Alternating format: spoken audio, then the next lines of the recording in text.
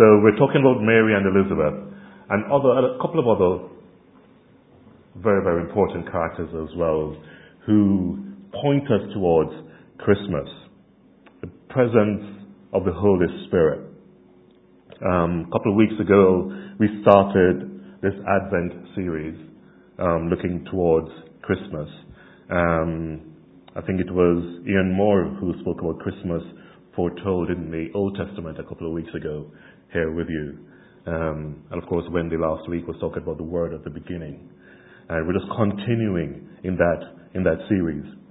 I'm going to read a few verses which I'm sure most of you, if not all of you, will be familiar with. So I'm going to whiz through reasonably quickly.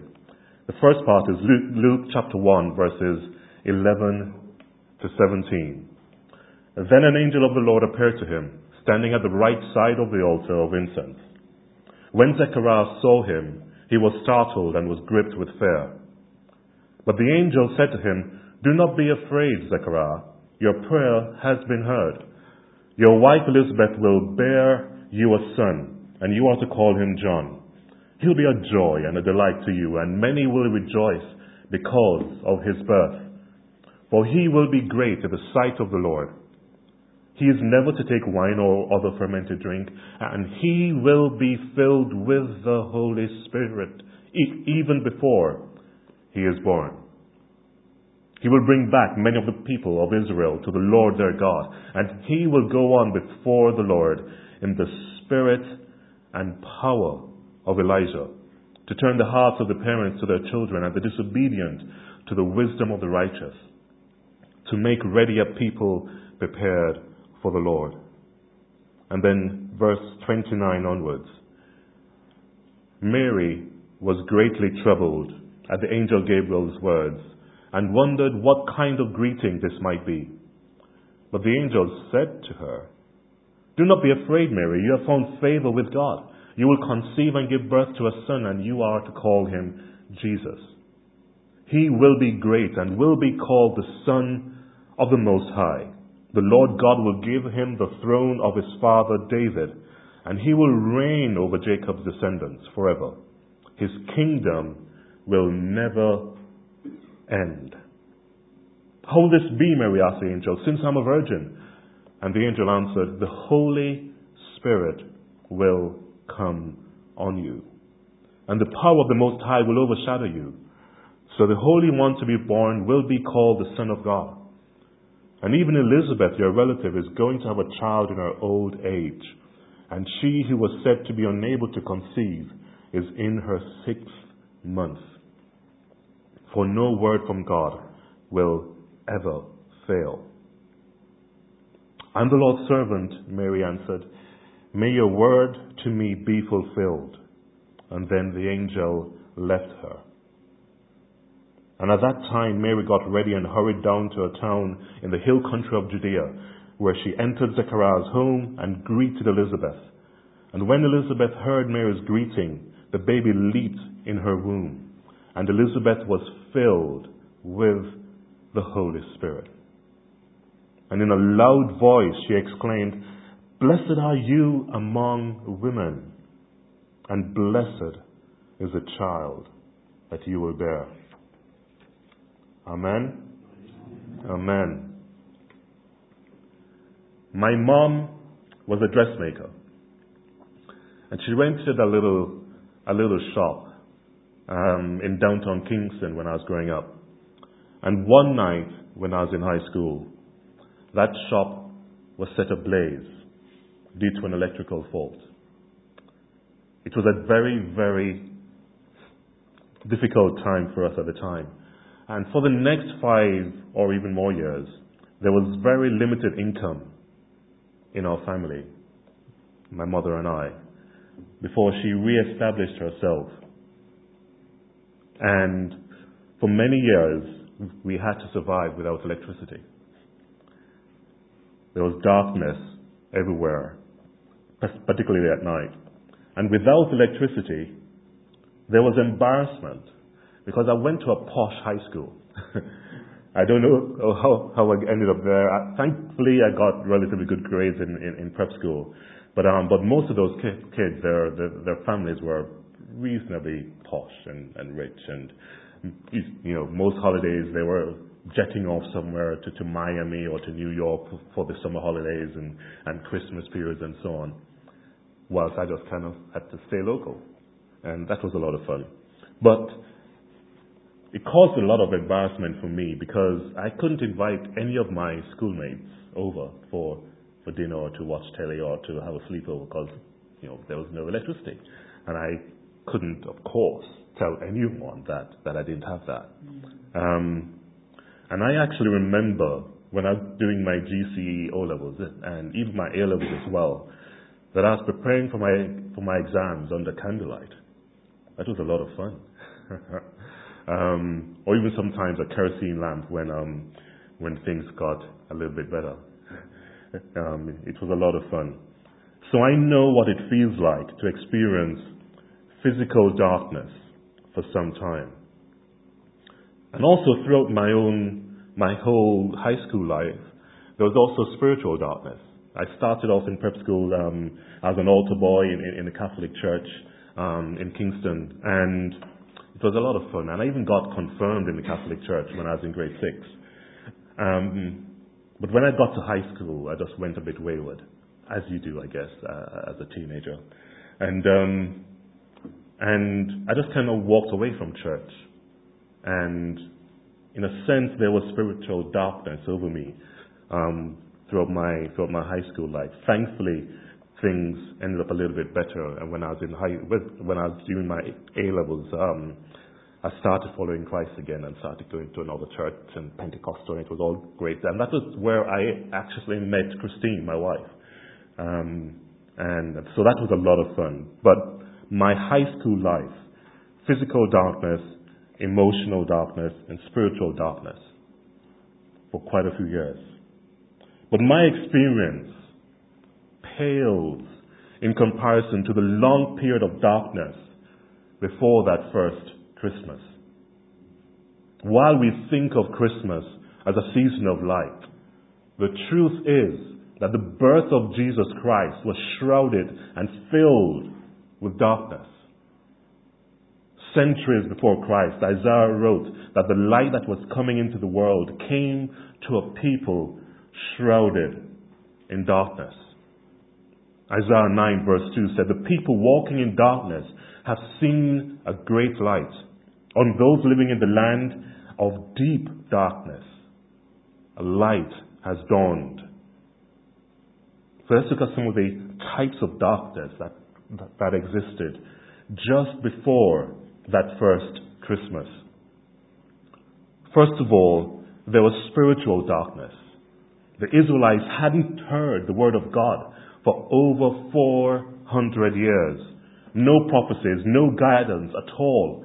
Malachi was the last book written in the Old Testament, and that was written in 5th century BC. No guidance, no prophecies. No more Zechariah or Haggai or Malachi. Nothing at all. It was as if the Holy Spirit departed from Israel after the latter prophets. Second of all, Israel was a fractured nation with 4 legalistic groups that competed to lead the nation. There were the Pharisees and the Sadducees and the Zealots and other groups. A completely fractured nation. Thirdly, Christ was born in poverty. He had no light. He had no electricity. Mary and Joseph don't really fit the bill of royal parents. And the Israelites were expecting this Savior coming on a big, probably white horse or something like that and saving them. Nothing at all like that. So they were probably hugely disappointed. And fourthly, there was political darkness. King Herod was in power and wanted to kill Jesus. And everyone feared for their lives. And so the Israelites were under oppressive rule from foreigners. darkness, spiritual darkness, political darkness, a completely fractured nation, and poverty in the first Christmas time. So just before that first Christmas, things were looking a little bit bleak, shall we say. Just a little bit bleak. And someone had to come to finally bring light into that darkness. And that person who came was the Holy Spirit. Amen? Amen. You see, the Holy Spirit brings light to and through four key people. First of all, I'll touch on Mary and Elizabeth. But of course, there were two other very, very important characters, Jesus and John the Baptist, where the Holy Spirit impacted, of course, through both Mary and Elizabeth. So let's have a look then at what happened. So first of all, Mary was filled with the Holy Spirit. Luke 1, verse 35, the angel answered, "The Holy Spirit will come on you, Mary, and the power of the Most High will overshadow you. So the Holy One to be born will be called the Son of God." And also with Elizabeth, she was filled with the Holy Spirit. Luke 1, verse 41, when Elizabeth heard Mary's greeting, the baby leaped in her womb, and Elizabeth was filled with the Holy Spirit. And it takes no imagination to say, if the Holy Spirit hadn't come in His power and rested on Mary and Elizabeth, there would be no first Christmas. Nothing at all. But then, of course, we can't forget who came through Mary and Elizabeth. Jesus and John the Baptist, right? Jesus was conceived through the power of the Holy Spirit. He came in a different way than expected. Matthew 1, verse 18 to 21 says that this is how the birth of Jesus, the Messiah, came about. His mother Mary was pledged to be married to Joseph, but before they came together, she was found to be pregnant through the Holy Spirit. And because Joseph, her husband, was faithful to the law and yet did not want to expose her to public disgrace, he had in mind to divorce her quietly. But later on it says, Joseph, son of David, do not be afraid to take Mary. This is the angel saying to Mary, to take Mary home as your wife, because what is conceived in her is from the Holy Spirit. And she'll give birth to a son, and so on and so forth. And his name will be called Jesus, because he will save his people from their sins. And then, of course, John the Baptist, filled with the Holy Spirit before he was born. The angel said he would be filled with the Holy Spirit even before he is born. And of course, we know that John the Baptist goes ahead of Christ to prepare the way for Jesus, his cousin. Who is this Holy Spirit? What a powerful, powerful person. And most of the time, I kind of wonder, when it's coming up to Christmas, we focus on everything else and every other person. We think about Mary, and we think about Elizabeth and so on, and we think about the nativity plays, and we think about angels and shepherds and animals and the Magi. But what about the Holy Spirit? If it weren't for him, there would have been no first Christmas. The thing is, in my mind, most of the times we need to think a little bit differently. And Luke is trying to help us to show us a strikingly different version of Christmas. Just a slightly different version of Christmas for us. That first Christmas was Holy Spirit filled. A Pentecostal Christmas, if you may.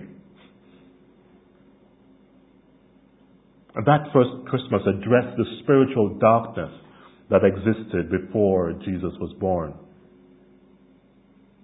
And the Holy Spirit testified to a few characters with John the Baptist and Mary and Elizabeth and Zechariah and Simeon and Jesus himself later on.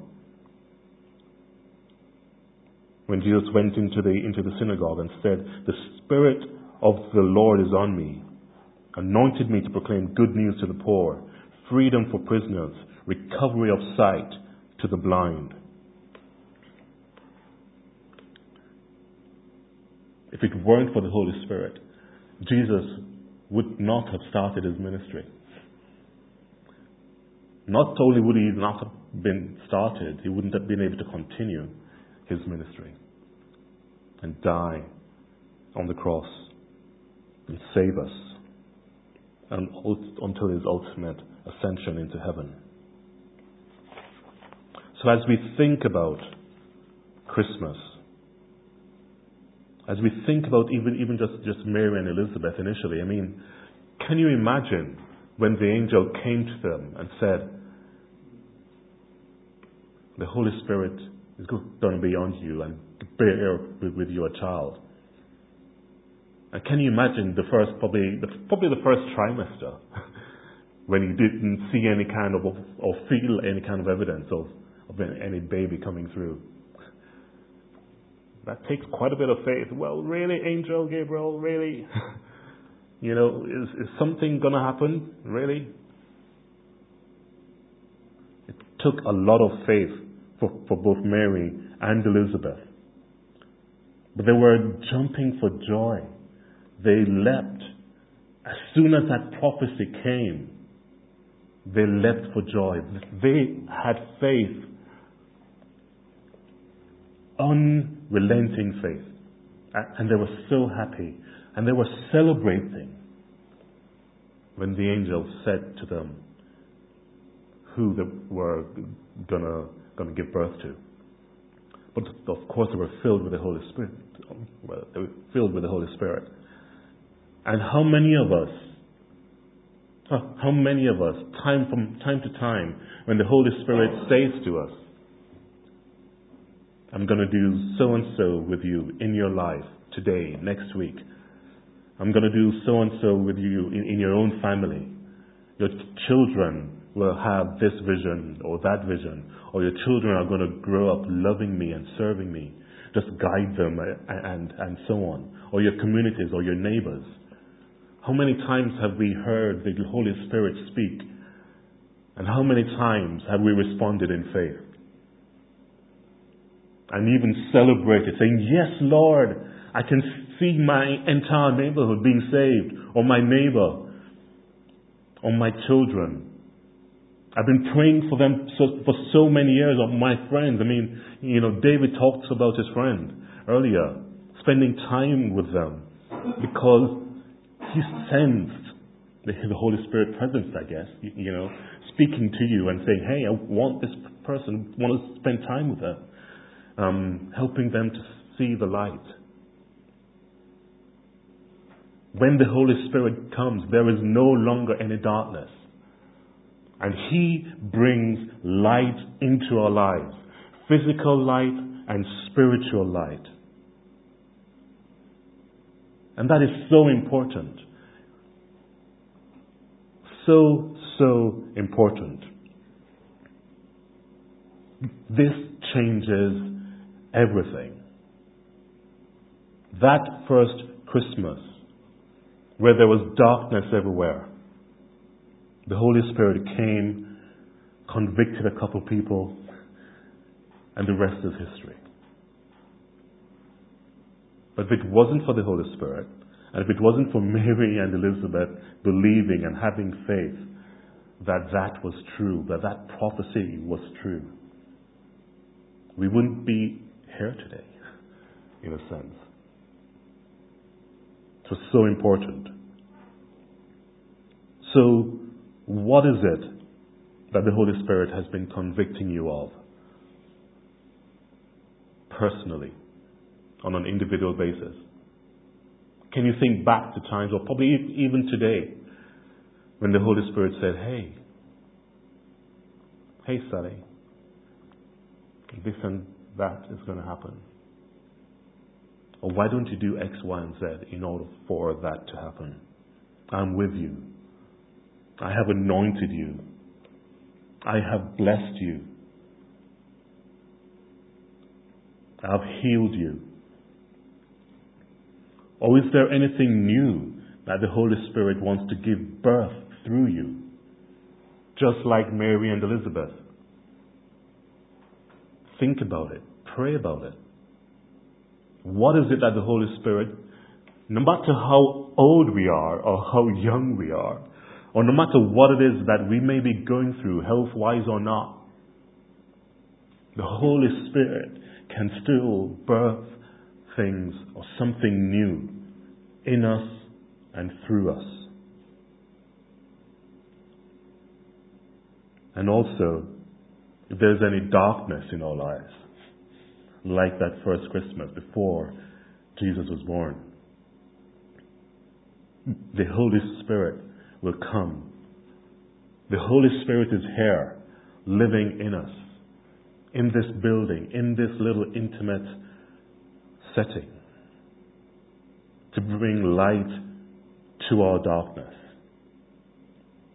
Whether it's healing or whether sickness that may be dark, or maybe a mental thing or an emotional thing or something that we're going through in our own personal lives, or even corporately as a church. The metaphorical darkness, Christ, the Holy Spirit living in us, is here to shine a light. And once there's a flicker, that darkness completely dispels. There's no gradual movement. It's an immediacy. When that Holy Spirit quickens us and our own personal spirit, amazing things happen. So what does that look like for you on a personal level? Pray and ask for boldness to do the right thing and follow through with any kind of conviction that the Holy Spirit may have given you, whether it's in the distant past or near past or even today. And as we pray, just before we take bread, conscious of time, Spirit of God, completely fill every one of us. Completely fill us afresh. Fill us anew, O God. Dispel any darkness in our lives. Bring new birth through us, through our own personal lives, into our families, into our neighbors, into our communities, into the rest of this country. Different people who we have an impact on, whether it's work or otherwise. Birth new things in us, O Lord, and bring new life and light into our own darkness, hope into our despair, healing into our sickness, forgiveness where there is pain. Completely transform us, O God, and let your light shine. Let your light shine through our own personal darkness and the darkness that's in the rest of this world.